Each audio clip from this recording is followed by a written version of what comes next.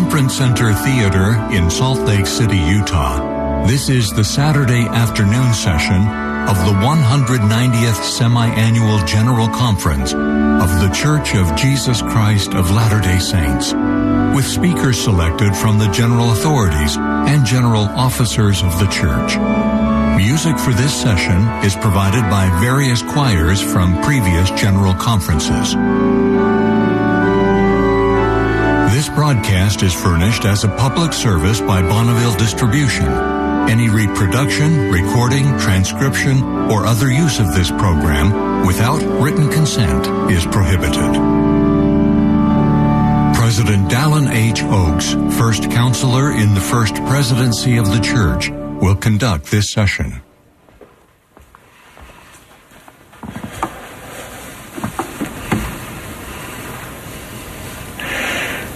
Brothers and sisters, we welcome you to the Saturday afternoon session of the 190th Semiannual General Conference of the Church of Jesus Christ of Latter-day Saints. President Russell M. Nelson, who presides at the conference, has asked me to conduct this session. We extend our greetings to members of the church and friends everywhere who are participating in these proceedings by radio, television, the internet, or satellite transmission. The music for this session, which has been previously recorded, will be by various choirs, directors, and organists. The choir will open this meeting by singing "Hark, All Ye Nations." The invocation will then be offered by Elder J. Devin Cornish of the 70.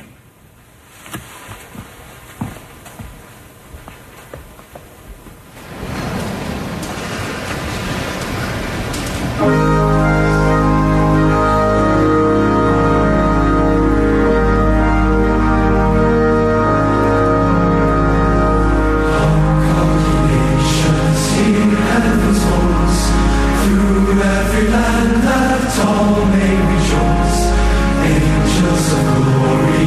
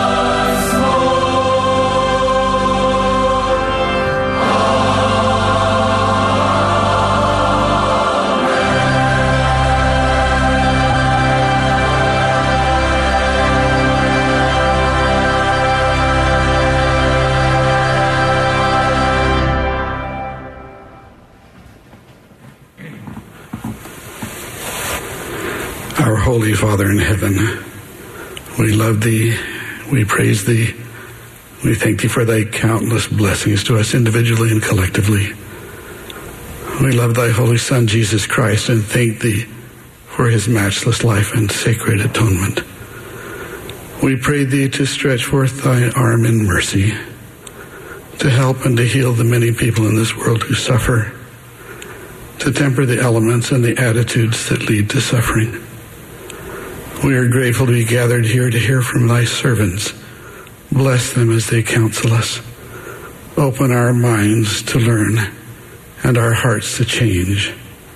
We pray it humbly in the name of thy Holy Son, Jesus Christ. Amen.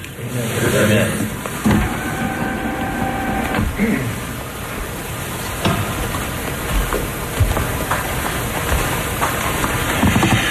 President Henry B. Eyring will now present the general authorities, Area 70s, and general officers of the church for sustaining vote.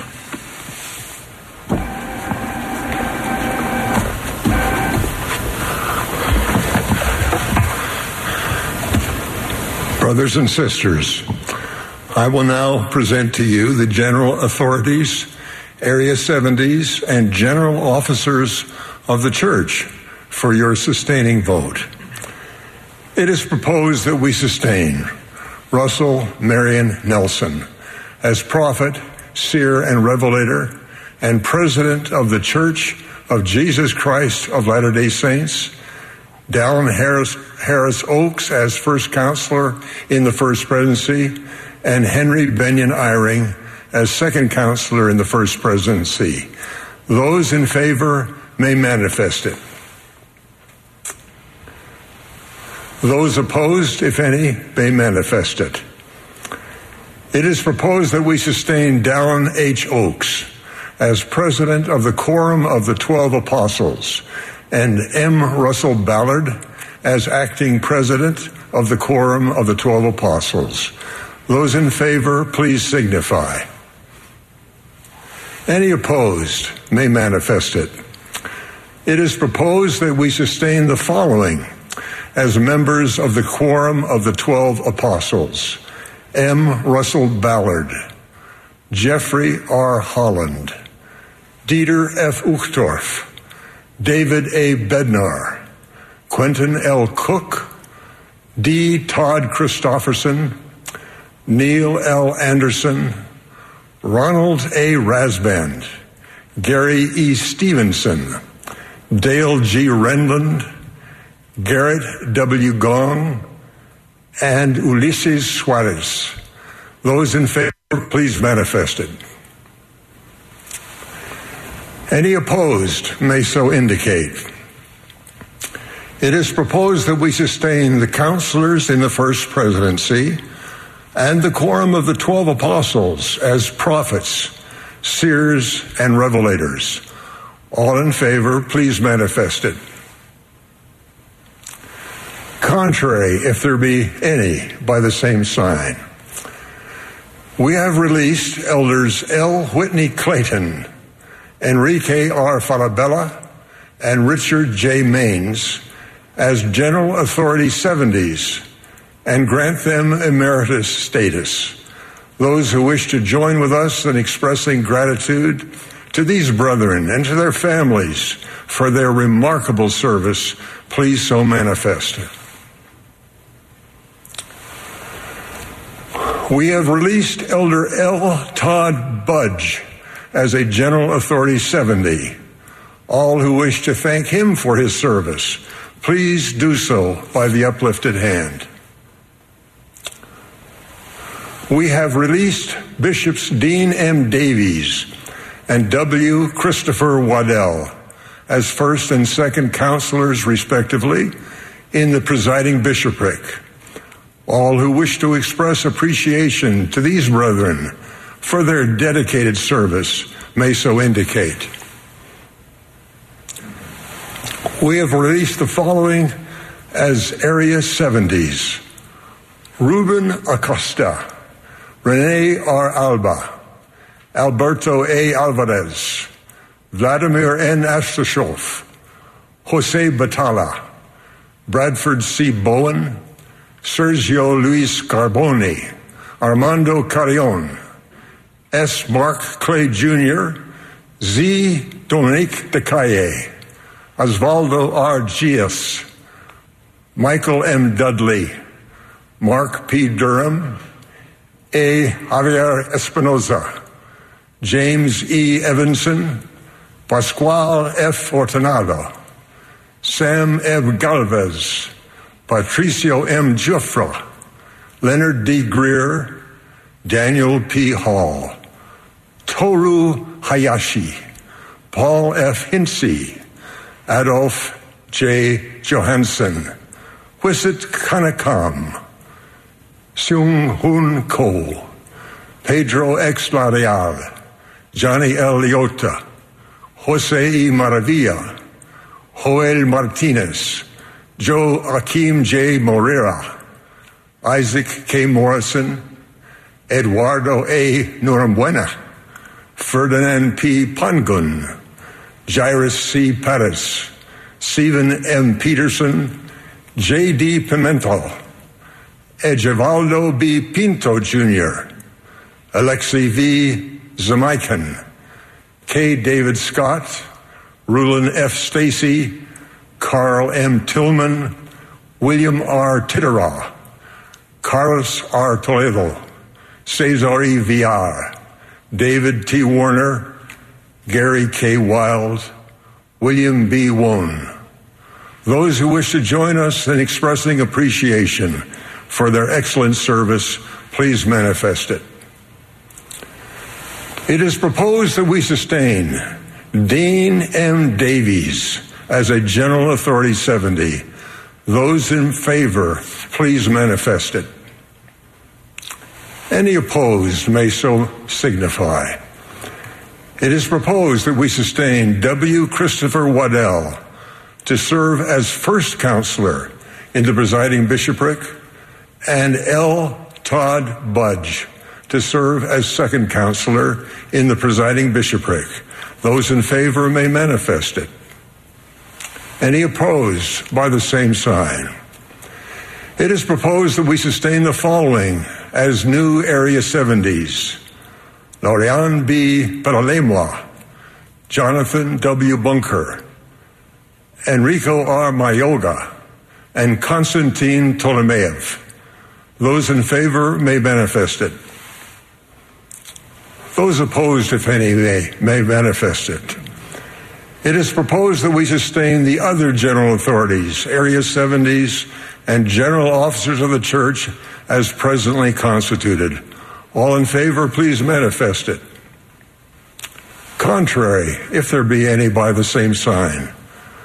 Those who opposed any of the proposals should contact their stake president. Brothers and sisters, we express gratitude for your continued faith and prayers in behalf of the leaders of the church. Well done.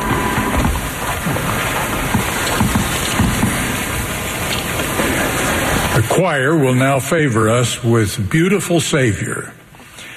After the singing, we will hear from Elder D. Todd Christofferson of the Quorum of the 12 Apostles. Brother Stephen J. Lund, Young Men General President, will then speak to us.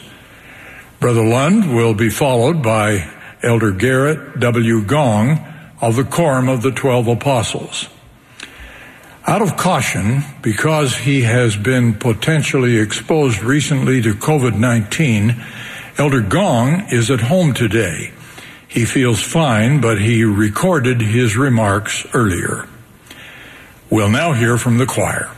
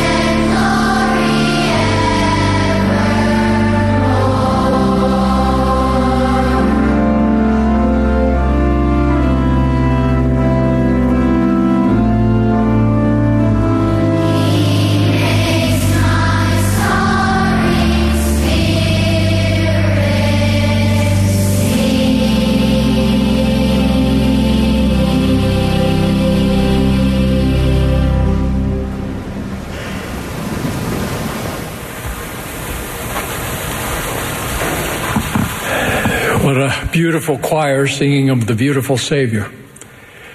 I don't know how old they are now, but they look good there. In 2015, the United Nations adopted what was called the 2030 Agenda for Sustainable Development. It was described as a shared blueprint for peace and prosperity for people and the planet now and into the future. The Agenda for Sustainable Development includes 17 goals to be achieved by the year 2030, such as no poverty, zero hunger, quality education, gender equality, clean water and sanitation, and decent work. The concept of sustainable development is an interesting and important one. Even more urgent, however, is the broader question of sustainable societies. What are the fundamentals that sustain a flourishing society, one that promotes happiness, progress, peace, and well-being among its members? We have scriptural record of at least 2 such thriving societies. What can we learn from them? Anciently, the great patriarch and prophet Enoch preached righteousness and built a city that was called the city of holiness, even Zion.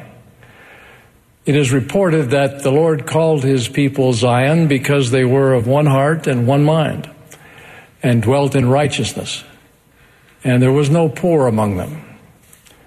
And the Lord blessed the land, and they were blessed upon the mountains and upon the high places and did flourish.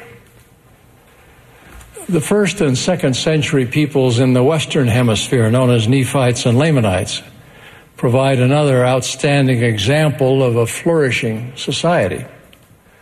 Following the resurrected Savior's remarkable ministry among them, they did walk after the commandments which they had received from their Lord and their God, continuing in fasting and prayer and in meeting together oft, both to pray and to hear the word of the Lord. And there were no envyings, nor strifes, nor tumults, nor whoredoms, nor lyings, nor murders, nor any manner of lasciviousness. And surely there could not be a happier people among all the people who'd been created by the hand of God. The societies in these 2 examples were sustained by the blessings of heaven, growing out of their exemplary devotion to the 2 great commandments. Thou shalt love the Lord thy God with all thy heart and with all thy soul and with all thy mind, and thou shalt love thy neighbor as thyself. They were obedient to God in their personal lives, and they looked after one another's physical and spiritual welfare. In the words of the Doctrine and Covenants, these were societies with every man seeking the interest of his neighbor and doing all things with an eye single to the glory of God. Unfortunately, as noted this morning by Elder Quentin L. Cook, the ideal society described in 4th Nephi of the Book of Mormon did not endure beyond its 2nd century. Sustainability is not guaranteed, and a thriving society can fail in time if it abandons the cardinal virtues that uphold its peace and prosperity. In this case, yielding to the temptations of the devil, the people began to be divided into classes, and they began to build up churches unto themselves to get gain, and began to deny the true church of Christ. And it came to pass that when 300 years had passed away, both the people of Nephi and the Lamanites had become exceedingly wicked, one like unto another. By the end of another century, millions had died in internecine warfare, and their once harmonious nation had been reduced to warring tribes. Reflecting on this and other examples of once flourishing societies that later foundered, I think it's safe to say that when people turn from a sense of accountability to God and begin to trust instead in the arm of flesh, disaster lurks. Trusting in the arm of flesh is to ignore the divine author of human rights and human dignity, and to give highest priority to riches, power, and the praise of the world, while often mocking and persecuting those who follow a different standard. Meanwhile, those in sustainable societies are seeking, as King Benjamin said, to grow in the knowledge of the glory of Him that created them, or in the knowledge of that which is just and true. The institutions of family and religion have been crucial for endowing both individuals and communities with the virtues that sustain an enduring society. These virtues, rooted in Scripture, include integrity, responsibility and accountability, compassion, marriage and fidelity in marriage, respect for others and the property of others, service, and the necessity and dignity of work, among others. Editor-at-large Gerard Baker wrote a column earlier this year in the Wall Street Journal honoring his father, Frederick Baker, on the occasion of his father's 100th birthday. Baker speculated about the reasons for his father's longevity, but then added these thoughts. While we may all want to know the secret to a long life, I often feel we'd be better off devoting more time to figuring out what makes a good life, whatever span we're allotted. Here I'm confident I know my father's secret. He's from an era when life was defined primarily by duty, not by entitlement, by social responsibilities, not personal privileges. The primary animating principle throughout his century has been a sense of obligation to family, God, and country. In an era dominated by the detritus of broken families, my father was a devoted husband to his wife of 46 years, a dutiful father to 6 children. He was never more present and vital than when my parents suffered the unthinkable tragedy of losing a child. And in an era when religion is increasingly a curiosity, my father has lived as a true, faithful Catholic with an unshakable belief in the promises of Christ. Indeed, I sometimes think he's lived so long because he's better prepared than anyone I've ever met to die. I've been a fortunate man, blessed by a good education, my own wonderful family, some worldly success that I didn't deserve. But however proud and grateful I feel, it's eclipsed by the pride and gratitude I have for a man who, without fuss or drama, without the expectation of reward or even acknowledgement, has got on for a century now with the simple duties, obligations, and ultimately joys of living a virtuous life." End quote. The perceived importance of religion and religious faith has declined in many nations in recent years. A growing number of people consider that belief in and allegiance to God are not needed for moral uprightness in either individuals or societies in today's world. I think we would all agree that those who profess no religious belief can be and often are good, moral people. We would not agree, however, that this happens without divine influence. I'm referring to the light of Christ. The Savior declared, "I am the true light that lighteth every man that cometh into the world." Whether aware of it or not, every man, woman, and child of every belief, place, and time is imbued with the light of Christ, and therefore possesses the sense of right and wrong we often call conscience. Nevertheless, when secularization separates personal and civic virtue from a sense of accountability to God, it cuts the plant from its roots. Reliance on culture and tradition alone will not be sufficient to sustain virtue in society.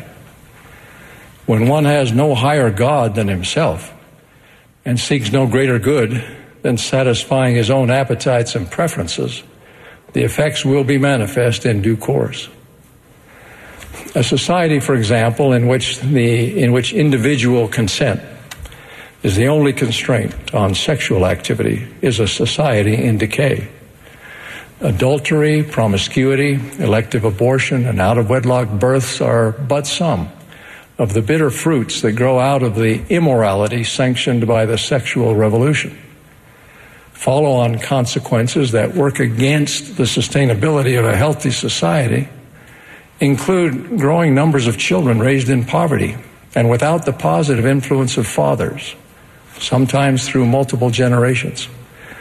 Women bearing alone what should be shared responsibilities, and seriously deficient education, as schools, like other institutions, are tasked to compensate for failure in the home. Added to these social pathologies are the incalculable instances of individual heartbreak and despair, mental and emotional destruction visited upon both the guilty and the innocent. Nephi proclaims, "Woe be unto him that hearkeneth unto the precepts of men and denieth the power of God and the gift of the Holy Ghost.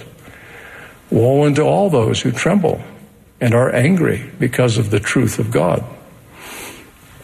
In contrast, our joyous message to our children and to all humanity is that the truth of God points a better way, or as Paul said, a more excellent way, a way to personal happiness and community well-being now, and to everlasting peace and joy hereafter. The truth of God refers to the core truths that underlie his plan of happiness for his children. These truths are that God lives, that he is the heavenly Father of our spirits, that as a manifestation of his love, he's given us commandments that lead to a fullness of joy with him, that Jesus Christ is the Son of God and our Redeemer, that he suffered and died to atone for sins on condition of our repentance, that he rose from the dead, bringing to pass the resurrection of all humankind, and that we will all stand before him to be judged, that is, to account for our lives. 9 years into what was called the reign of the judges in the Book of Mormon, the prophet Alma resigned his position as chief judge to give full time to his leadership of the church. His purpose was to address the pride, persecution, and greed that were growing among the people, and particularly among members of the church. As Elder Stephen D. Nadald once observed, Alma's inspired decision was not to spend more time trying to make and enforce more rules to correct the behavior of his people, but to speak to them of the Word of God, to teach the doctrine, and have their understanding of the plan of redemption lead them to change their behavior. There's much we can do as neighbors and fellow citizens to contribute to the sustainability and success of the societies we live in. And surely our most fundamental and enduring service will be to teach and live by the truths inherent in God's great plan of redemption. As expressed in the words of the hymn, "Faith of our fathers we will love, both friend and foe in all our strife, and preach thee, too, as love knows how, by kindly words and virtuous life." If enough of us and enough of our neighbors strive to make our decisions and guide our lives by the truth of God, the moral virtues needed in every society will abound. In his love, our Heavenly Father gave his only begotten Son, Jesus Christ, that we might have everlasting life. Jesus Christ doeth not anything, save it be for the benefit of the world. For he loveth the world, even that he layeth down his own life, that he may draw all men unto him. Wherefore he commandeth none that they shall not partake of his salvation. Behold, doth he cry unto any, saying, Depart from me? Behold, I say unto you, Nay, but he saith, Come unto me, all ye ends of the earth, buy milk and honey without money and without price. This we declare in solemnity of heart, in the spirit of meekness, and in the name of Jesus Christ, Amen. Amen.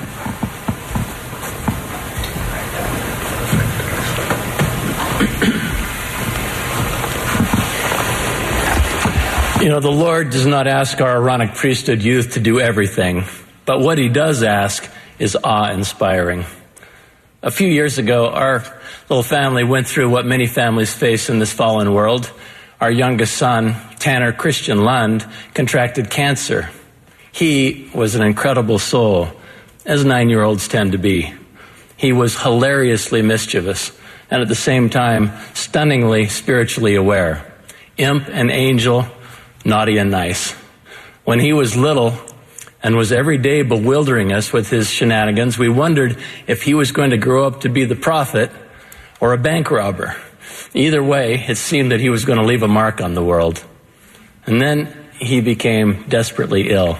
Over the next 3 years, modern medicine employed heroic measures, including 2 bone marrow transplants, where he contracted pneumonia, requiring him to spend 10 weeks unconscious on a ventilator. Miraculously, he recovered for a short time, but then his cancer returned. Shortly before he passed away, Tanner's disease had invaded his bones, and even with strong pain medications, still he hurt. He could barely get out of bed. One Sunday morning, his mom, Colleen, came into his room to check on him before the family left for church. She was surprised to see that he had somehow gotten himself dressed and was sitting on the edge of his bed, painfully struggling with a button to button his shirt. Colleen sat down by him. "Tanner," she said, are you sure you're strong enough to go to church? Maybe you should stay home and rest today." He stared at the floor. He was a deacon. He had a quorum, and he had an assignment. "I'm supposed to pass the sacrament today." "Well, I'm sure somebody could do that for you." "Yes," he said, "but I see how people look at me when I pass the sacrament. I think it helps them." So Colleen helped him button his shirt and tie his tie, and they drove to church. Clearly something important was happening. I came to church from an earlier meeting, and so was surprised to see Tanner sitting on the deacon's row. Colleen quietly told me why he was there and what he had said. It helps people. And so I watched as the deacon stepped to the sacrament table. He leaned gently against another deacon as the priest passed them the bread trays. And then Tanner shuffled to his appointed place and took hold of the end of the pew to steady himself as he presented the sacrament. It seemed that every eye in the chapel was on him, moved by his struggle as he did his simple part. Somehow, Tanner expressed a silent sermon as he solemnly, haltingly moved from row to row, his bald head moist with perspiration, representing the Savior in the way that deacons do. His once indomitable deacon's body was itself a little bruised and broken and torn, willingly suffering to serve by bearing the emblems of the Savior's atonement into our lives. Seeing how he had come to think about being a deacon made us think differently too, about the sacrament, about the Savior, and about deacons and teachers and priests. I wonder at the unspoken miracle that had impelled him that morning to respond so bravely to that still small call to serve, and about the strength and capacities of all of our emergent youth as they push themselves to respond to a prophet's call, to enlist in God's battalions and join in the work of salvation and exaltation. Every time a deacon holds a sacrament tray, we are reminded of the sacred story of the Last Supper, of Gethsemane, of Calvary, and of the garden tomb. When the Savior said to his apostles, "This do in remembrance of me," he was also speaking through the ages to each of us. He was speaking of the unending miracle that he would provide as future deacons, teachers, and priests would present his emblems and invite his children to accept his atoning gift. All of the sacramental symbols point us to that gift. We contemplate the bread that he once broke, and the bread the priests before us, in turn, are now breaking.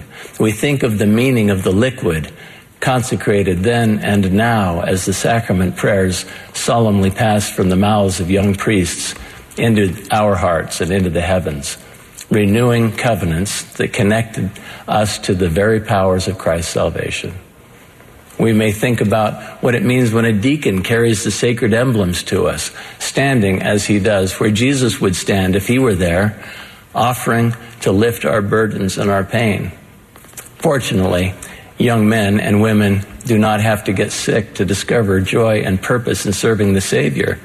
Elder David A. Bednar has taught that to grow and become as missionaries are, we should do what missionaries do. And then line upon line and precept upon precept, we can gradually become the missionary the Savior expects. Well, likewise, if we desire to be like Jesus, we should do what Jesus does. And in one astonishing sentence, the Lord explains what it is that he does. He said, "For behold, this is my work and my glory, to bring to pass the immortality and eternal life of man." The Savior's mission has always and forever been to serve his Father by saving his children. And the surest way to find joy in this life is to join Christ in helping others. This is the simple truth that inspired the Children and Youth program. All children and youth activities and all children and youth teachings are about helping young people become more like Jesus by joining with him in his work of salvation and exaltation. Children and Youth is a tool to help every primary child and youth to grow in discipleship and gain a faith-filled vision of what the way of happiness looks like. They can come to anticipate and yearn for the way stations and signposts along the covenant path, where they will be baptized and confirmed with the gift of the Holy Ghost, and soon belong to quorums and young women classes, where they will feel the joy of helping others through a succession of Christ-like acts of service.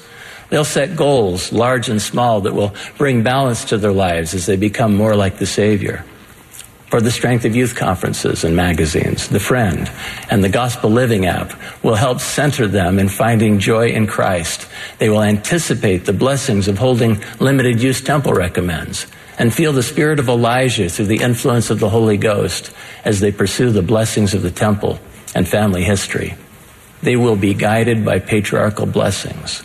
In time, they will see themselves going into temples to be endowed with power and find joy there as they are eternally connected, come what may, with their families. Against the headwinds of pandemic and calamity, bringing about the full promise of the new Children and Youth program is still a work in progress. But there is urgency. Our youth cannot wait for the world to right itself before they come to know the Savior. Some are making decisions even now that they would not make if they understood their true identities and his. And so the urgent call from God's battalions in faithful training is for all hands on deck. Moms and dads, your sons need you to support them now as passionately as ever you have in the past when they have been about lesser things like badges and pins. Mothers and fathers, priesthood and young women leaders, if your youth are struggling, Children and Youth will help to bring them to the Savior, and the Savior will bring them peace. Quorum and class presidencies, step up and take your rightful place in the Lord's work. Bishops, link your keys with those of quorum presidents, and your quorums and your wards will forever change. And to you, of the rising generation, I testify as one who knows that you are beloved sons and daughters of God, and he has a work for you to do. As you rise to the majesty of your stations with all of your heart's might, mind, and strength, you will come to love God and keep your covenants and trust in his priesthood as you work to bless others, beginning in your own homes. I pray that you will strive with redoubled energy, worthy of this time, to serve, exercise faith, repent, and improve each day, to qualify to receive temple blessings and the enduring joy that comes only through the gospel of Jesus Christ. I pray that you will prepare to become that diligent missionary, loyal husband or wife, loving father or mother that you have been promised you may ultimately become by being a true disciple of Jesus Christ. May you help prepare the world for the Savior's return by inviting all to come unto Christ and receive the blessings of his atonement. In the name of Jesus Christ, amen. Amen.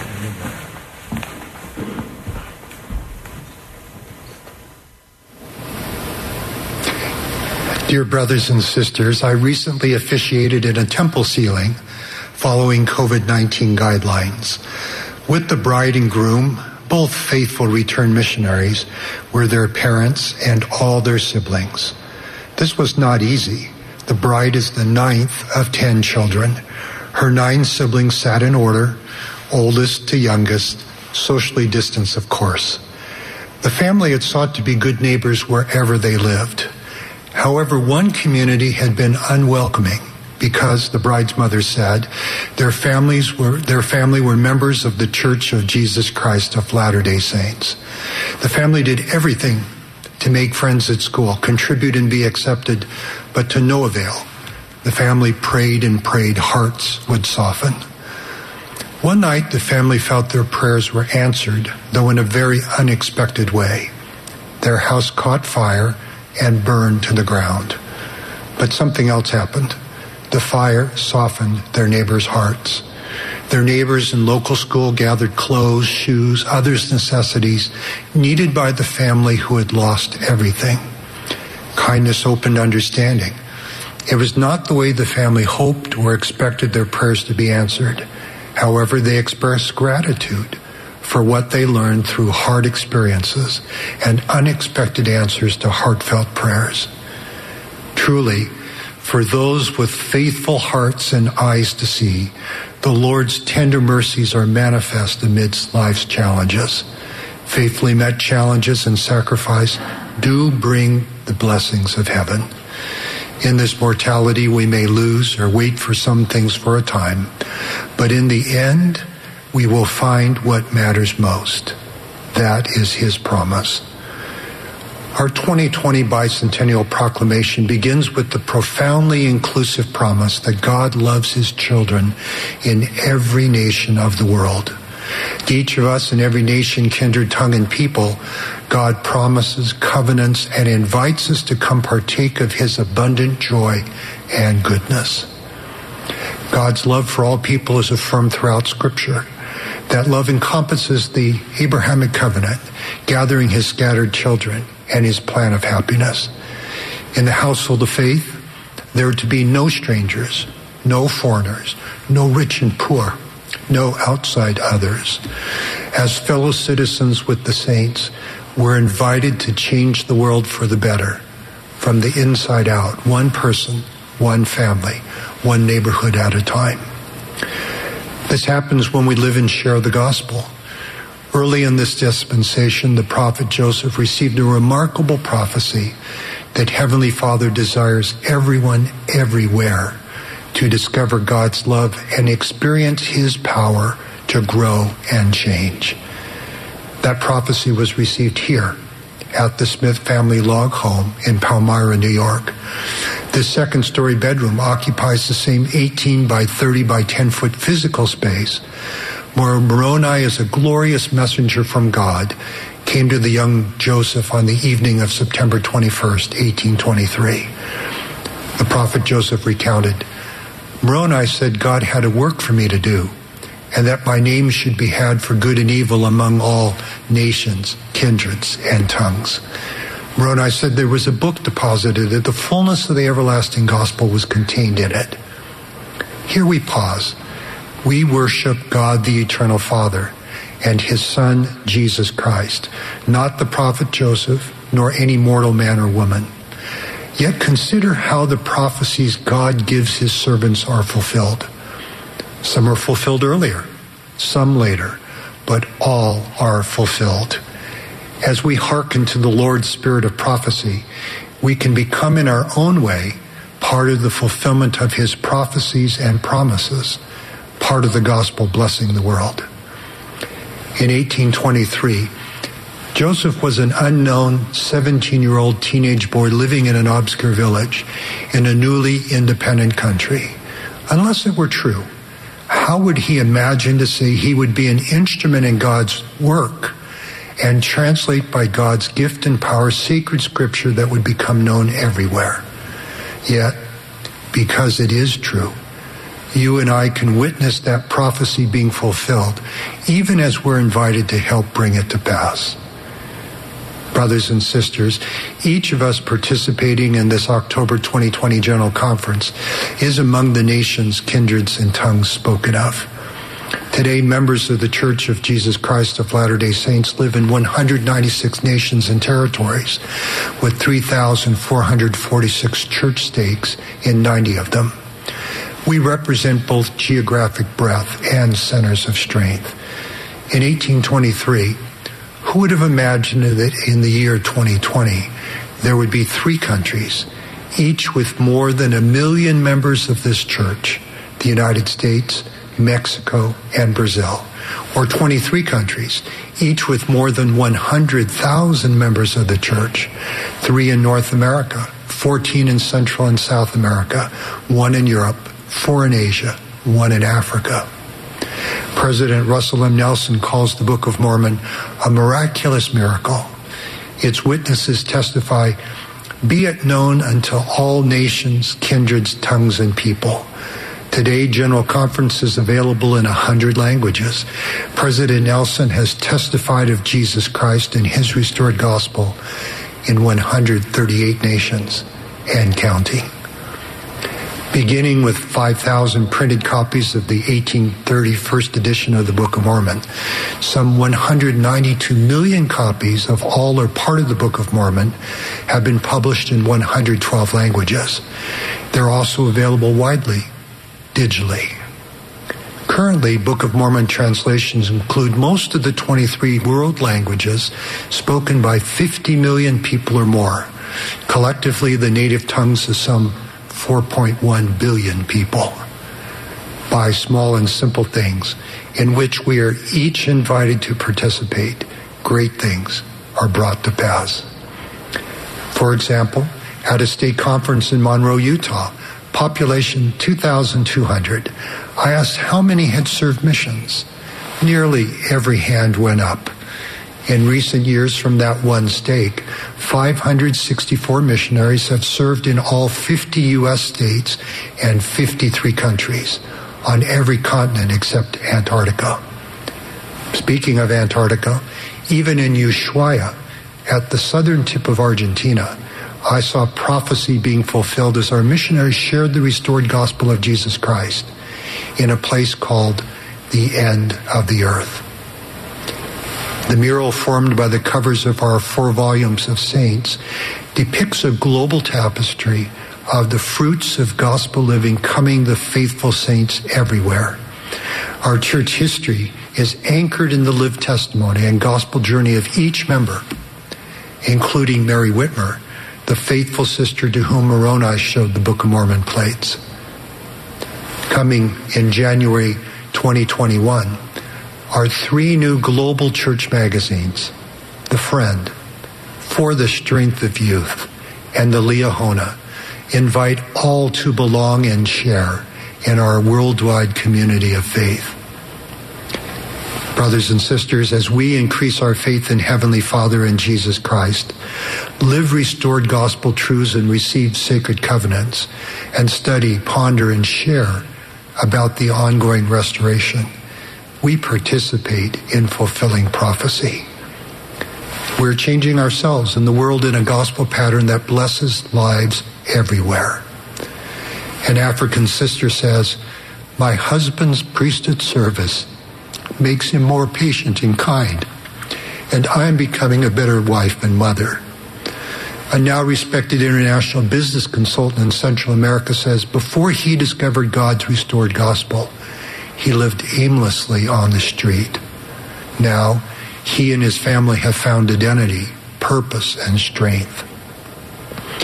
A young boy in South America raises chickens and sells their eggs to help buy windows for the house his family is building. He pays his tithing first. He will literally see the windows of heaven open. In Four Corners in the southwest United States, a Native American family grows a beautiful rose to blossom in the desert, symbol of gospel faith and self-reliance. A survivor of bitter civil war, a brother in Southeast Asia despaired life had no meaning. He found hope in a dream. in which a former classmate held a sacrament tray and testified of saving ordinances and the atonement of Jesus Christ. Heavenly Father invites us everywhere to feel his love, to learn and grow through education, honorable work, self-reliant service, and patterns of goodness and happiness we find in his restored church. As we come to trust God, sometimes through pleading in our darkest, loneliest, most uncertain moments, we learn he loves us better and knows us better than we know or love ourselves. This is why we need God's help to create lasting justice, equality, fairness, and peace in our homes and communities. Our truest, deepest, most authentic narrative, place, and belonging come when we feel God's redeeming love, seek grace and miracle through his Son's atonement, and establish lasting relationships by sacred covenant. Religious goodness and wisdom are needed in today's cluttered, noisy, polluted world. How else can we refresh, inspire, and edify the human spirit? Planting trees in Haiti is only one among hundreds of examples of people coming together to do good. The local community, including 1,800 members of our church, which donated the trees, gathered to plant nearly 25,000 trees. This multi-year reforestation project has already planted over 121,000 trees. It anticipates planting tens of thousands more. This united effort provides shade, conserves soil, abates future floods. It beautifies neighborhoods, builds community, and satisfies taste and nourishes the soul. If you ask Haitians who will harvest the fruit from those trees, they say, whoever is hungry. Some 80% of the world's population are religiously affiliated. Religious communities readily respond to immediate needs after natural disasters, as well as to chronic needs for food, shelter, education, literacy. Across the world, our members, friends, and church help communities support refugees and provide water, sanitation, handicap mobility, vision care. One person, one village, one tree at a time. Everywhere we seek to be good parents and good citizens, to contribute in our neighborhoods and societies, including through Latter-day Saint charities. God gives us moral agency and moral accountability. Declares the Lord, I, the Lord, make you free. Therefore you are free indeed. In proclaiming liberty to the captives, the Lord promises that his atonement and gospel path can break temporal and spiritual bonds. Mercifully, this redemptive freedom extends to those who have passed from mortality. Some years ago, a priest in Central America told me he was studying Latter-day Saint, quote, baptism for deceased persons. It does seem just, the priest said, that God would offer every person opportunity to receive baptism, no matter when or where they lived, except little children who are alive in Christ. The Apostle Paul, the priest noted, speaks of the dead awaiting baptism and resurrection. Vicarious temple ordinances promise all nations, kindreds, and tongues that no one need, quote, remain a slave of death, of hell, or of the grave, end quote. As we discover God, sometimes unexpected answers to prayers take us from the street, bring us to community, chase darkness from our souls, and guide us to find spiritual refuge and belonging in the goodness of his covenants and abiding love. Great things often begin small, but God's miracles are manifest daily. How grateful we are for the supernal gift of the Holy Ghost, the atonement of Jesus Christ, and his revealed doctrine, ordinances, and covenants. May we joyfully accept God's promised and prophesied blessings in all nations, kindreds, and tongues, I pray, in the sacred and holy name of Jesus Christ. Amen.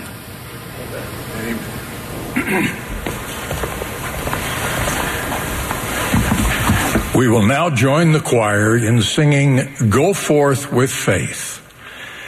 After the singing, we will hear from Bishop W. Christopher Waddell, who was sustained earlier in this session as first counselor in the presiding bishopric. He will be followed by Elders Matthew S. Holland and William K. Jackson of the 70.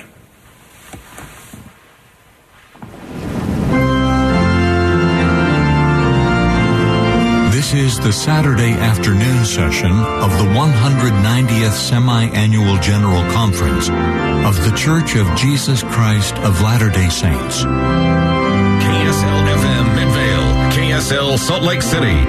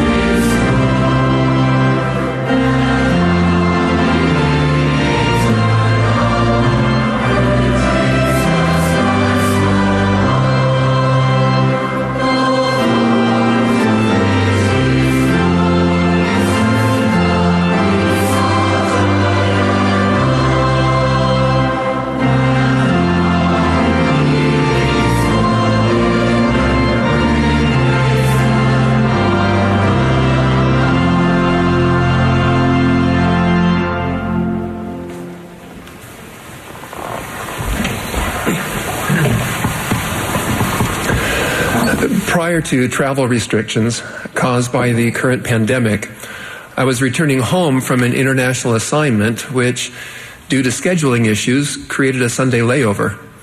I had time between flights to attend a local sacrament meeting where I was also able to share a brief message.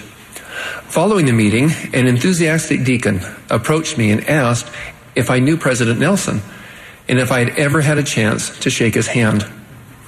I answered that I did know him, that I had shaken his hand, and that as a member of the presiding bishopric, I had the opportunity to meet with President Nelson and his counselors a couple of times each week. Well, the young deacon then sat down on a chair, threw his hands in the air, and shouted, "This is the greatest day of my life." Well, brothers and sisters, I may not throw my hands in the air and shout, but I am eternally grateful for a living prophet and for the direction we receive from prophets, seers, and revelators, especially during these times of challenge. From the beginning of time, the Lord has provided direction to help his people prepare spiritually and temporally against the calamities and trials that he knows will come as part of this mortal experience. These calamities may be personal or general in nature, but the Lord's guidance will provide protection and support to the extent that we heed and act upon his counsel. A wonderful example is provided in an account from the book of Genesis, where we learn of Joseph in Egypt and his inspired interpretation of Pharaoh's dream. We read, "And Joseph said unto Pharaoh, God hath showed Pharaoh what he is about to do. Behold, there come 7 years of great plenty throughout all the land of Egypt, and there shall arise after them 7 years of famine, and all the plenty shall be forgotten in the land of Egypt. Pharaoh listened to Joseph, responded to what God had showed him in a dream, and immediately set about preparing for what was to come. The scriptures then record, and in the 7 plenteous years, the earth brought forth by handfuls, and he gathered up all the food of the 7 years. And Joseph gathered corn as the sand of the sea, until he left numbering, for it was without number. Once the 7 years of plenty had passed, we are told that 7 years of dearth began to come, according as Joseph had said, and the dearth was in all lands. But in all the lands of Egypt, there was bread. Today we are blessed to be led by prophets who understand the need for us to prepare against the calamities which should come, and who also recognize the limitations or restrictions that we may encounter in striving to follow their counsel. There is a clear understanding that the effects of COVID-19, as well as devastating natural disasters, are no respecter of persons and cross ethnic, social, and religious boundaries on every continent. Jobs have been lost and incomes reduced as the opportunity to work has been affected by layoffs and the ability to work has been impacted by health and legal challenges. To all who have been affected, we express understanding and concern for your situation, as well as a firm conviction that better days are ahead. You have been blessed with bishops and branch presidents who seek out members of their congregations who have temporal needs. And these leaders have access to tools and resources that can help you reestablish your lives and place you on the path of self-reliance as you apply principles of preparedness. In today's environment, with a pandemic that has devastated whole economies as well as individual lives, it would be inconsistent with a compassionate Savior to ignore the reality that many are struggling and ask them to begin building a reserve of food and money for the future. However, that does not mean that we should permanently ignore principles of preparation, only that these principles should be applied in wisdom and order, so that in the future we might say, as did Joseph in Egypt, there was bread. The Lord does not expect us to do more than we can do, but He does expect us to do what we can do, when we can do it. As President Nelson reminded us in our last General Conference, the Lord loves effort. Church leaders have often encouraged Latter-day Saints to prepare for adversity in life by having a basic supply of food and water and some money in savings. At the same time, we are encouraged to be wise and not to go to extremes in our efforts to establish a home storage supply and a financial reserve. A resource entitled Personal Finances for Self-Reliance, published in 2017 and currently available on the church website in 36 languages, begins with a message from the First Presidency, which states, "The Lord has declared, it is my purpose to provide for my saints. This revelation is a promise from the Lord that He will provide temporal blessings and open the door of self-reliance. Accepting and living these principles will better enable you to receive the temporal blessings promised by the Lord. We invite you to diligently study and apply these principles and teach them to your family members. As you do so, your life will be blessed because you are a child of our Father in heaven. He loves you and will never forsake you. He knows you and is ready to extend to you the spiritual and temporal blessings of self-reliance." This resource includes chapters devoted to creating and living within a budget, protecting your family against hardship, managing a financial crisis, investing for the future, and many more, and is available for everyone on the church website or through your local leaders. When considering the principle of preparedness, we can look back to Joseph in Egypt for inspiration. Knowing what would happen would not have been sufficient to carry them through the lean years without a degree of sacrifice during the years of abundance. Rather than consume all that Pharaoh's subjects could produce, limits were established and followed, providing sufficient for their immediate as well as their future needs. It was not enough to know that challenging times would come. They had to act. And because of their effort, there was bread. So this leads to an important question. Therefore, what? Well, a good place to begin is to understand that all things are spiritual to the Lord, and not at any time has He given us a law which was temporal. Everything then points to Jesus Christ, is the foundation upon which we must build even our temporal preparedness. Being temporally prepared and self-reliant means believing that through the grace or enabling power of Jesus Christ and our own effort, we are able to obtain all the spiritual and temporal necessities of life we require for ourselves and our families. Additional aspects of a spiritual foundation for temporal preparedness includes acting in wisdom and order, which implies a gradual buildup of food storage and savings over time, as well as embracing small and simple means, which is a demonstration of faith that the Lord will magnify our small but consistent efforts. With a spiritual foundation in place, we can then successfully apply two important elements of temporal preparedness: managing finances and home storage. Key principles to manage your finances includes the payment of tithes and offerings, eliminating and avoiding debt, preparing and living within a budget, and saving for the future. Key home storage principles includes the storage of food, the storage of water, as well as other necessities based on individual and family needs, all because the best storehouse is the home, which becomes the most accessible reserve in times of need. As we embrace the spiritual principles and seek inspiration from the Lord, we will be guided to know the Lord's will for us, individually and as families, and how best to apply the important principles of temporal preparedness. The most important step of all is to begin. Elder Bednar taught this principle when he said, taking action is the exercise of faith. True faith is focused in and on the Lord Jesus Christ and always leads to action. Brothers and sisters, in an ever-changing world, we must prepare for uncertainties. Even with better days ahead, we know that the temporal peaks and valleys of mortality will continue. As we seek to become temporally prepared, we can face the trials of life with increased confidence, peace in our hearts, and, like Joseph in Egypt, we will be able to say, even in stressful circumstances, there was bread. In the name of Jesus Christ, amen. Amen.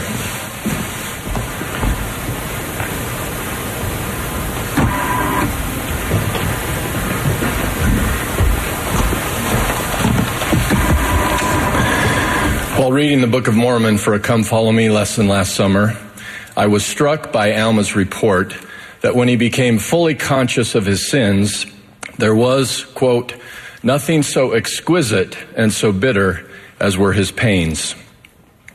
I confess, talk of exquisite pain caught my attention, partly due to my battle that week with a 7mm kidney stone. Never has one man experienced such great things when such a small and simple thing was brought to pass.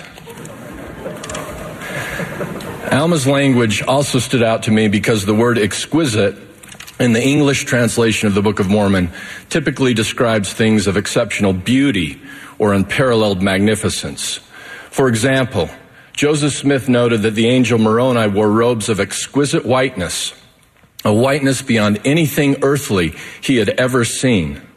Yet exquisite can also convey an extreme intensity, even for awful things. Thus, Alma and top dictionaries link exquisite pain to being tormented, racked, and harrowed to the greatest degree. Alma's imagery reflects the sobering reality that at some point the full, excruciating guilt of every sin we commit must be felt. Justice demands it, and God himself cannot change it.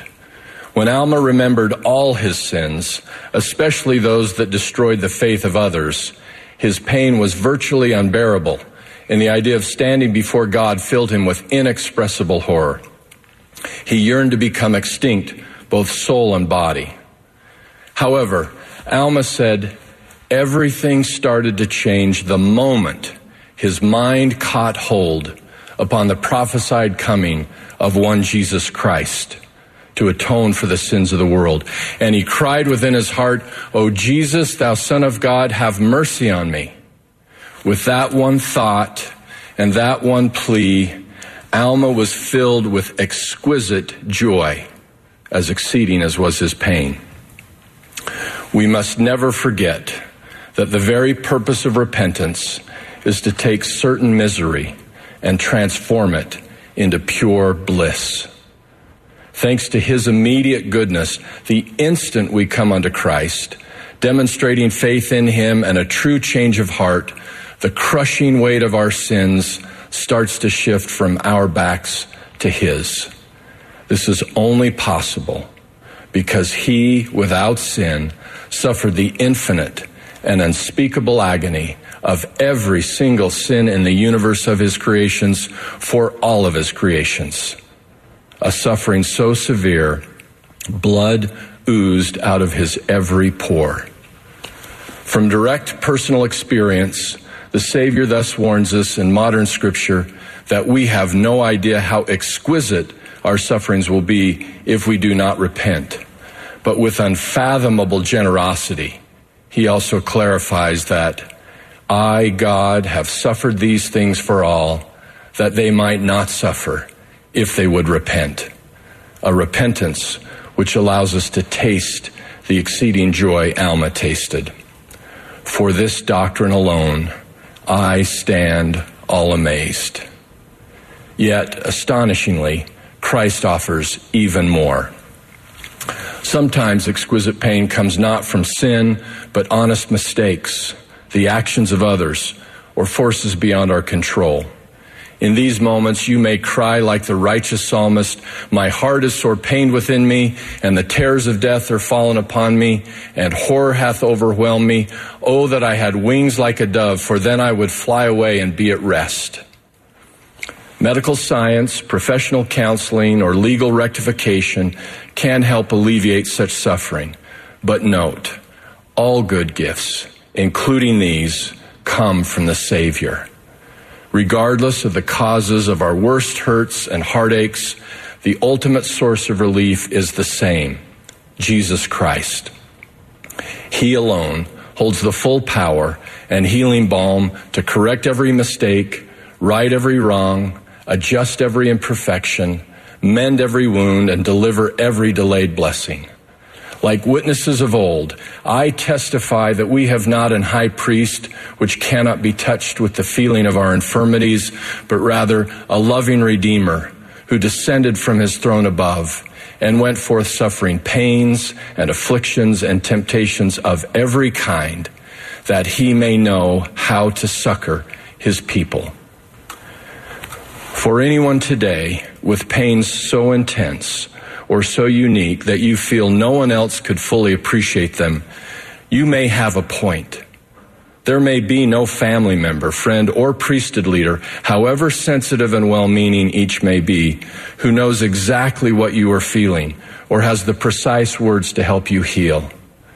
But know this, there is one who understands perfectly what you are experiencing, who is mightier than all the earth and who is able to do exceedingly abundantly above all that you ask or think. The process will unfold in his way and on his schedule, but Christ stands ready always to heal every ounce and aspect of your agony. As you allow him to do so, you will discover your suffering was not in vain. Speaking of many of the Bible's greatest heroes and their griefs, the Apostle Paul said that God provided some better things for them through their sufferings, for without sufferings they could not be made perfect. You see, the very nature of God and aim of our earthly existence is happiness. But we cannot become perfect beings of divine joy without experiences that test us, sometimes to our very core. Paul says even the Savior himself was made eternally perfect or complete through sufferings. So guard against the satanic whispering that if you were a better person, you would avoid such trials. You must also resist the related lie that your suffering somehow suggests you stand outside the circle of God's chosen ones who seem to glide from one blessed state to another. Instead, see yourself as John the Revelator surely saw you in his majestic revelation of the latter days.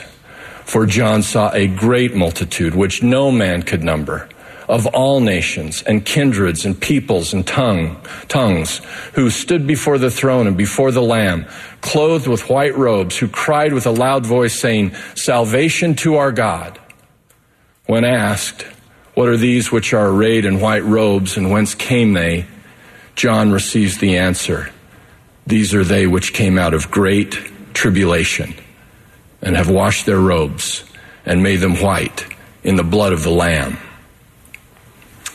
Brothers and sisters, suffering in righteousness helps qualify you for, rather than distinguishes you from, God's elect. And it makes their promises your promises. As John declares, "You shall hunger no more, neither thirst any more, neither shall the sun light on you, nor any heat. For the Lamb which is in the midst of the throne shall feed you, and shall lead you unto living fountains of waters. And God shall wipe away all tears from your eyes. And there shall be no more death, neither sorrow, nor crying, neither shall there be any more pain." I witness to you that through the staggering goodness of Jesus Christ and his infinite atonement, we can escape the deserved agonies of our moral failings and overcome the undeserved agonies of our mortal misfortunes.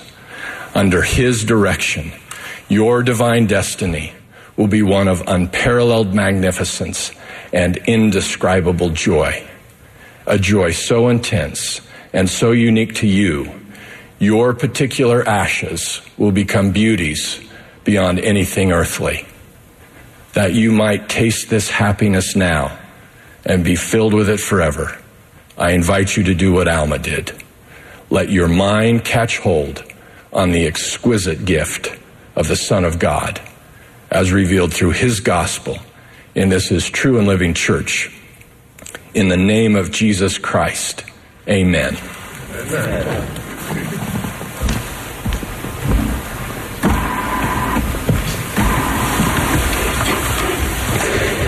What a magnificent world we live in and share. Home to a great diversity of peoples, languages, customs, and histories, spread out over hundreds of countries and thousands of groups, each rich in culture. Mankind has much to be proud of and to celebrate. But though learned behavior, those things to which we are exposed by the cultures we grow up in, can serve as a great strength in our lives, it can also at times become a significant obstacle. It may seem that culture is so heavily embedded in our thinking and behavior that it is impossible to change. It is, after all, much of what we feel defines us, and for which we feel a sense of identity. It can be such a strong influence that we can fail to see the man-made weaknesses or flaws in our own cultures, resulting in a reluctance to throw off some of the traditions of our fathers. An overfixation on one's cultural identity may lead to the rejection of worthwhile, even godly ideas, attributes, and behavior. I knew a wonderful gentleman not too many years ago who helps to illustrate this universal principle of cultural myopia. I first met him in Singapore when I was assigned to be his family's home teacher. A distinguished professor of Sanskrit and Tamil, he hailed from the south of India. His wonderful wife and 2 sons were members of the church, but he had never joined, nor listened much to the teachings of the gospel. He was happy with the way his wife and sons were developing and supported them fully in their undertakings and church responsibilities. When I offered to teach him the principles of the gospel and share our beliefs with him, he initially balked. It took me a while to figure out why. He felt that by so doing, he would become a traitor to his past, his people, and his history. To his way of thinking, he would be denying everything his family had taught him to be, his very Indian heritage. Over the next few months, we were able to talk about these issues. I was awed, though not surprised, by how the gospel of Jesus Christ was able to open his eyes to a different viewpoint. In most man-made cultures, there is found both good and bad, constructive and destructive. Many of our world's problems are a direct result of clashes between those of differing ideas and customs arriving from their culture. But virtually all conflict and chaos would quickly fade if the world would only accept its original culture, the one we all possessed not so very long ago. This culture dates back to our premortal existence. It was the culture of Adam and Enoch. It was the culture founded on the Savior's teachings in the meridian of time, and it is available to all women and men once again in our day.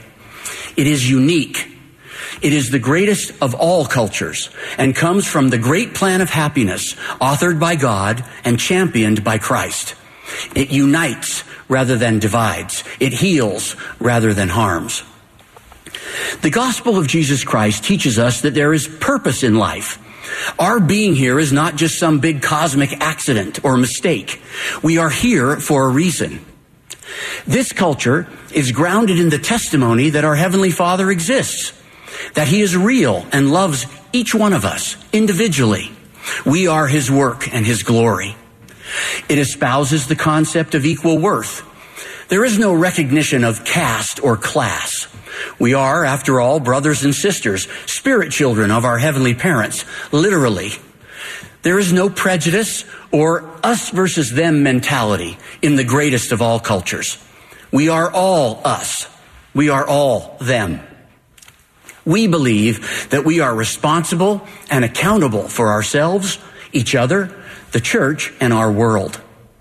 Charity, true Christ-like caring, is the bedrock of this culture.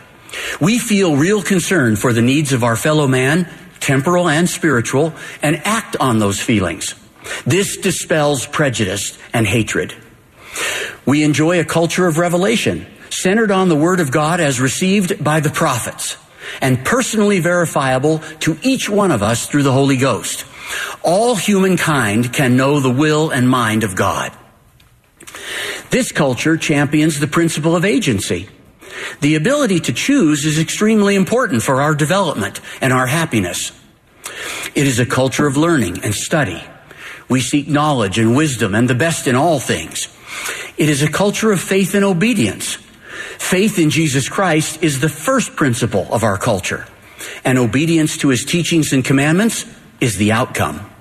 These give rise to self-mastery. It is a culture of prayer. We believe that God will not only hear us, but also help us. It is a culture of covenants and ordinances, high moral standards, sacrifice, forgiveness, and repentance, and the caring for the temple of our bodies.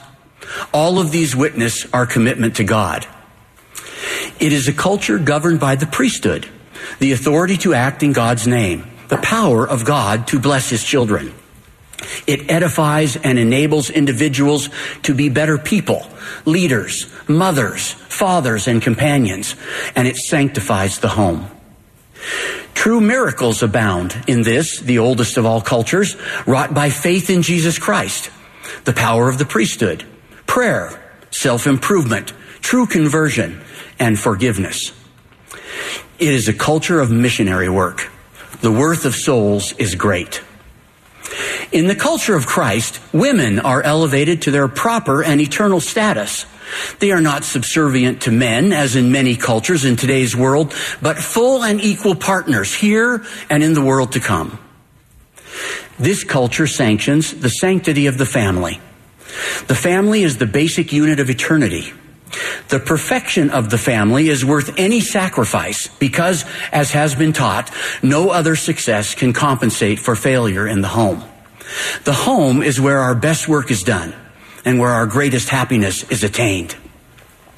In the culture of Christ, there is perspective and eternal focus and direction. This culture is concerned with things of lasting worth. It comes from the gospel of Jesus Christ, which is eternal and explains the why, what, and where of our existence. It is inclusive, not exclusive. Because this culture results from the application of our Savior's teachings, it helps provide a healing balm of which our world is in such a desperate need. What a blessing it is to be part of this grand and noble way of life. To be part of this culture, the greatest of all, will require change. The prophets have taught that it is necessary to leave behind anything in our old cultures that is inconsistent with the culture of Christ. But that doesn't mean we have to leave behind everything. The prophets have also emphasized that we are invited, one and all, to bring our faith and talents and knowledge, all that is good in our lives and our individual cultures with us, and let the church add to it through the message of the gospel. The Church of Jesus Christ of Latter-day Saints is hardly a Western society or an American cultural phenomenon. It is an international church, as it was always meant to be. New members from around the world bring richness, diversity, and excitement into our ever-growing family. Latter-day Saints everywhere still celebrate and honor their own heritage and heroes, but now they are also part of something far grander. The culture of Christ helps us to see ourselves as we really are. And when seen through the lens of eternity, tempered with righteousness, it serves to increase our ability to fulfill the great plan of happiness. So what happened to my friend? Well, he was taught the lessons and joined the church. His family has since been sealed for time and all eternity in the Sydney Temple. He has given up little and gained the potential for everything. He discovered that he can still celebrate his history, still be proud of his ancestry, his music and dance and literature, his food, his land, and its people. He has found that there is no problem incorporating the best of his local culture into the greatest of all cultures. He discovered that bringing that which is consistent with truth and righteousness from his old life into his new one serves only to enhance his fellowship with the saints and to assist in uniting all as one in the society of heaven.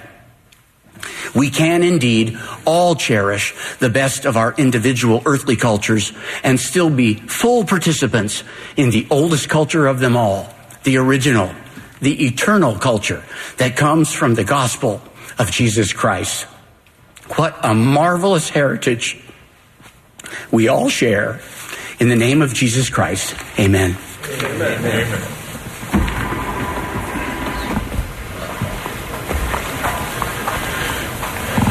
We are grateful for all who have spoken to us this afternoon and for the beautiful music that has been provided. We remind the young women and Relief Society sisters of the women's session, which will be broadcast from the Conference Center Theater this evening at 6 p.m. Mountain Daylight Time. A previously recorded broadcast of music and the spoken word will be aired tomorrow morning from 9:30 to 10 a.m. Mountain Daylight Time. The Sunday morning session of conference will immediately follow. Our concluding speaker for this session will be Elder Dieter F. Uchtdorf of the Quorum of the 12 Apostles. Following his remarks, the choir will close this meeting by singing "How Firm a Foundation." The benediction will then be offered by Sister Joy D. Jones, Primary General President.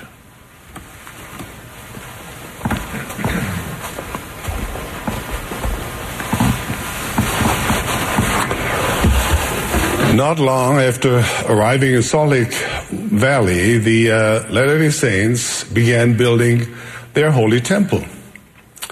They felt they had finally found a place where they could worship God in peace and free from persecution.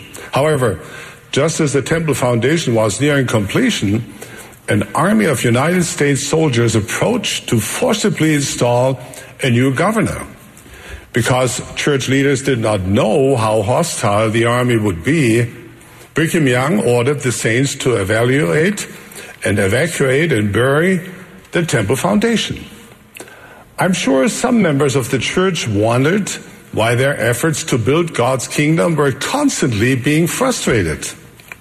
Eventually, the danger passed and the temple foundations were excavated and inspected. It was then that the pioneer builders discovered that many of the original sandstones had cracked, making them unsuitable as a foundation.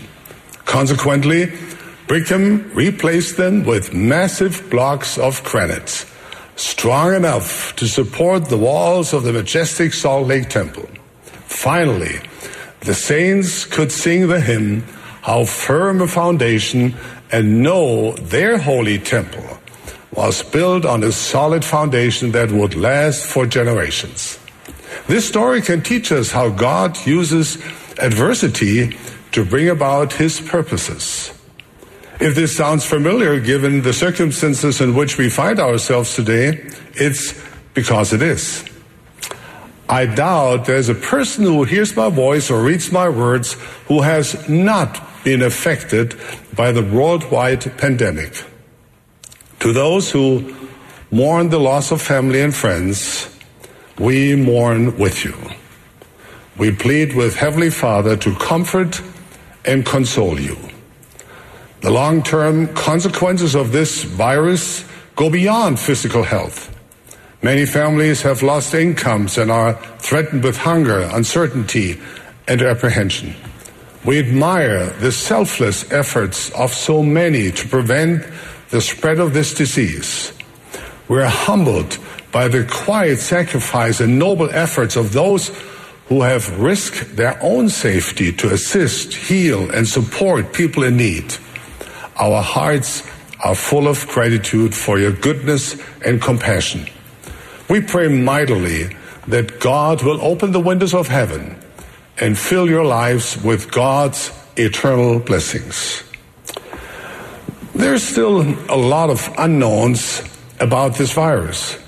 But if there's one thing I do know, this virus did not catch Heavenly Father by surprise.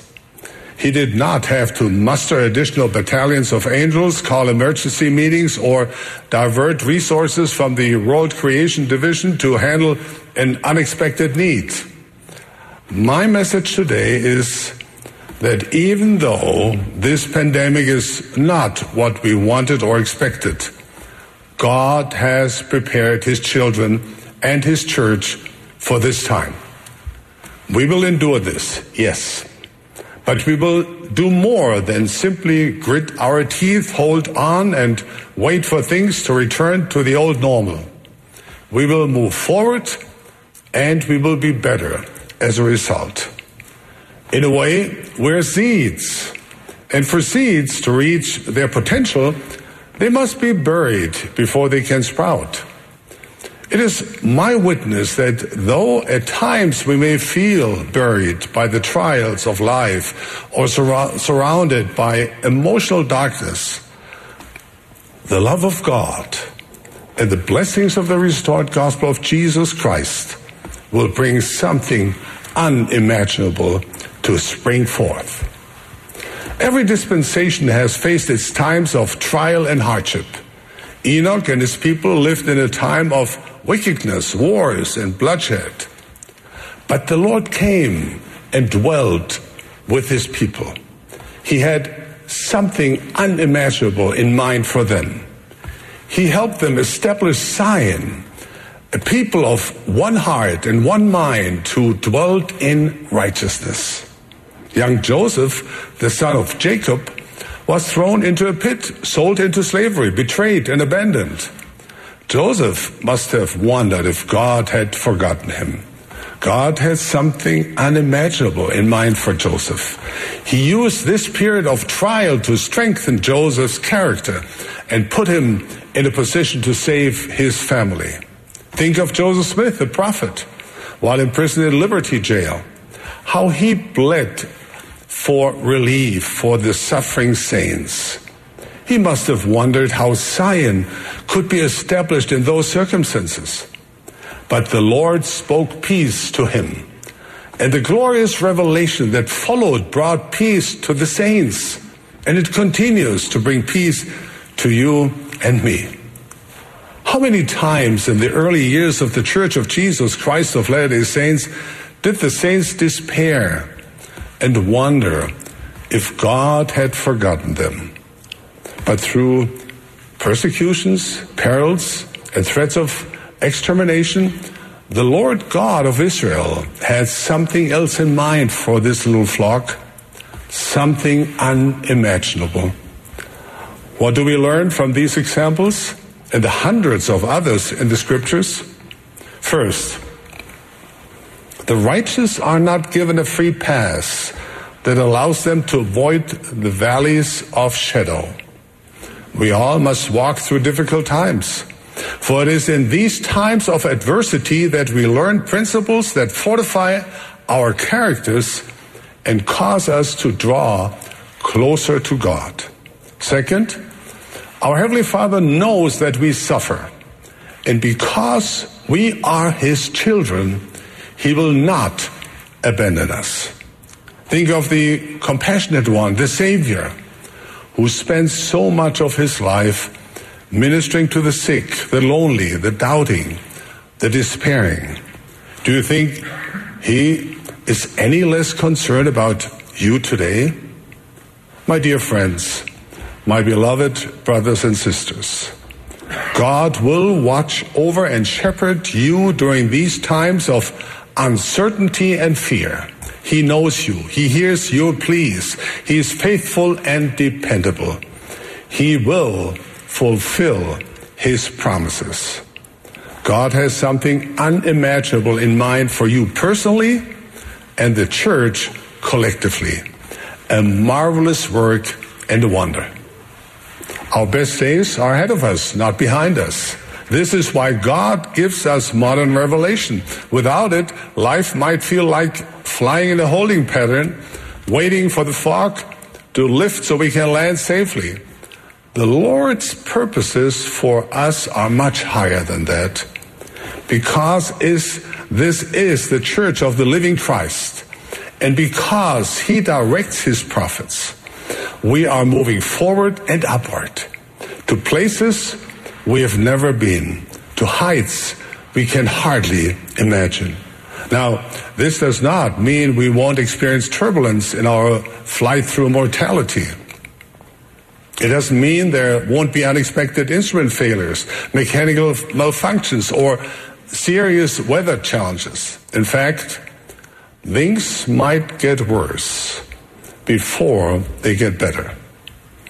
As a fighter pilot and airline captain, I learned that while I could not choose the adversity I would encounter during a flight, I could choose how I prepared and how I reacted. What is needed during times of crisis is calm and clear-headed trust. How do we do this? We face the facts and return to the fundamentals, to the basic gospel principles, to what matters most. You strengthen your private religious behavior, like prayer and scripture study, and keeping God's commandments. You make the decisions based on best proven practices. Focus on the things you can do and not on the things you cannot do. You muster your faith and you listen for the guiding word of the Lord and His prophet to lead you to safety. Remember, this is the Church of Jesus Christ. He is at the helm. Think of the many inspired advancements that happened in the past decade alone, to mention just a few. The sacrament was re-emphasized as center of our Sabbath worship. Come Follow Me was provided as a home-centered, church-supported tool to strengthen individuals and families.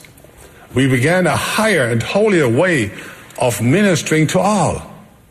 The use of technology in sharing the gospel and doing the Lord's work has spread throughout the church. Even these General Conference sessions would not be possible without the wonderful tools of technology. Brothers and sisters, with Christ at the helm, things will not only be all right, they will be unimaginable. The work of gathering Israel goes forward. At first, It may have seemed that a worldwide pandemic would be a roadblock to the Lord's work. For example, traditional methods of sharing the gospel had not been possible. However, the pandemic is revealing new and more creative ways of reaching out to the honest in heart.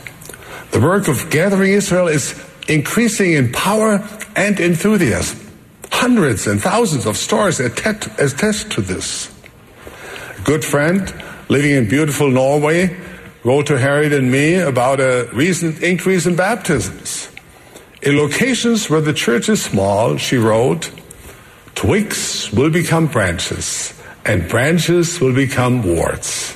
In Latvia, a woman who had discovered the church by clicking on an internet ad and was so excited to learn about the gospel of Jesus Christ that she showed up to her appointment an hour early, and before the missionaries ended the first lesson, she asked for a date to be baptized. In Eastern Europe, one woman who received a call from the missionaries exclaimed, "Sisters, why haven't you called earlier? I've been waiting." Many of our missionaries are busier than ever. Many are teaching more people than ever. There's an increased connection between members and missionaries. In the past, we might have been so tied to traditional approaches that it took a pandemic to open our eyes. Perhaps we were still building with sandstone when granite was already available.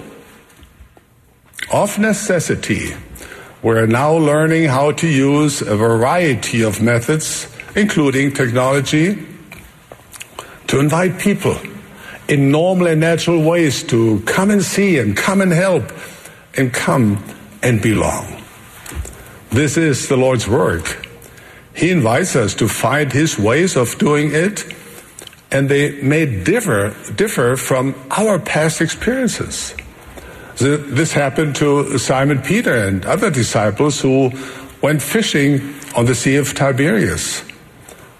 That night they caught nothing, but when the morning came, Jesus stood on the shore, and He said unto them, "Cast the net on the other side of the ship, and ye shall find."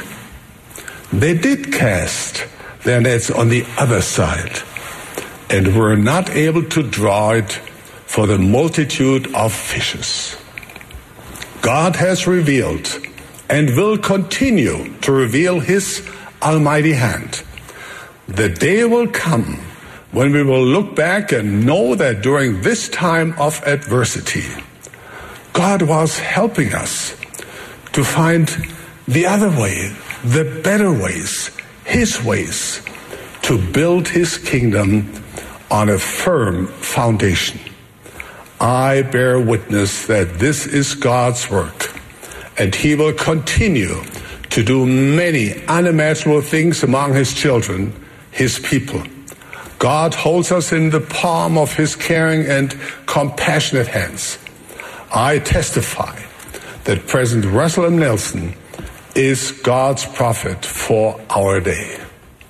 As an apostle of the Lord, I invite and bless you to cheerfully do all things that lie in your power, and then may you stand still with the utmost assurance to see the salvation of God and for His arm to be revealed. And I promise that the Lord will cause unimaginable things to come from your righteous labors. In the name of Jesus Christ, amen. Your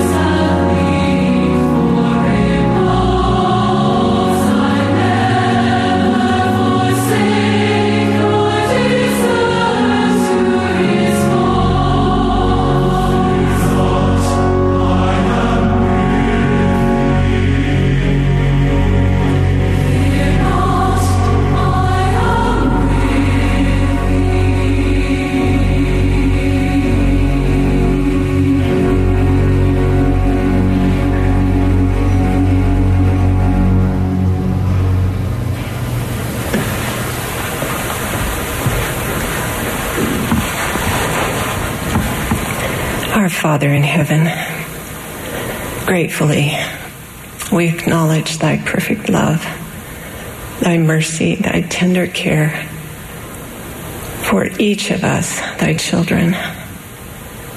We thank thee for the gift of thy beloved Son, our Savior. We thank thee for his atoning sacrifice.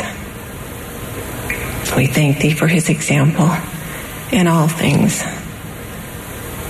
We thank thee for our living prophet, and we ever pray for him. We are grateful to thee for this wonderful session of General Conference, for this opportunity to be still, to listen, to learn, and to feel. We pray that thou wilt please bless us, that we will be filled with peace, that we will be filled with hope and healing. And we ask thee to bless us with the gift of charity, that we can love and care for one another as our Savior has taught us. We humbly pray in the name of Jesus Christ. Amen. Amen. Amen.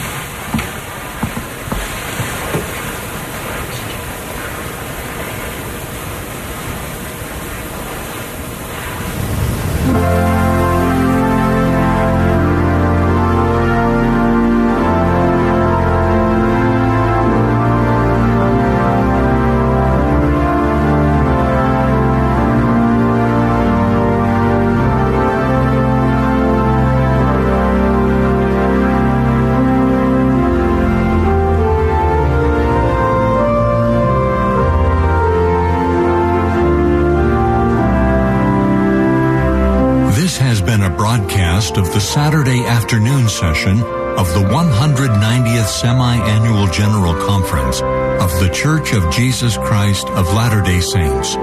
Speakers were selected from the general authorities and general officers of the church.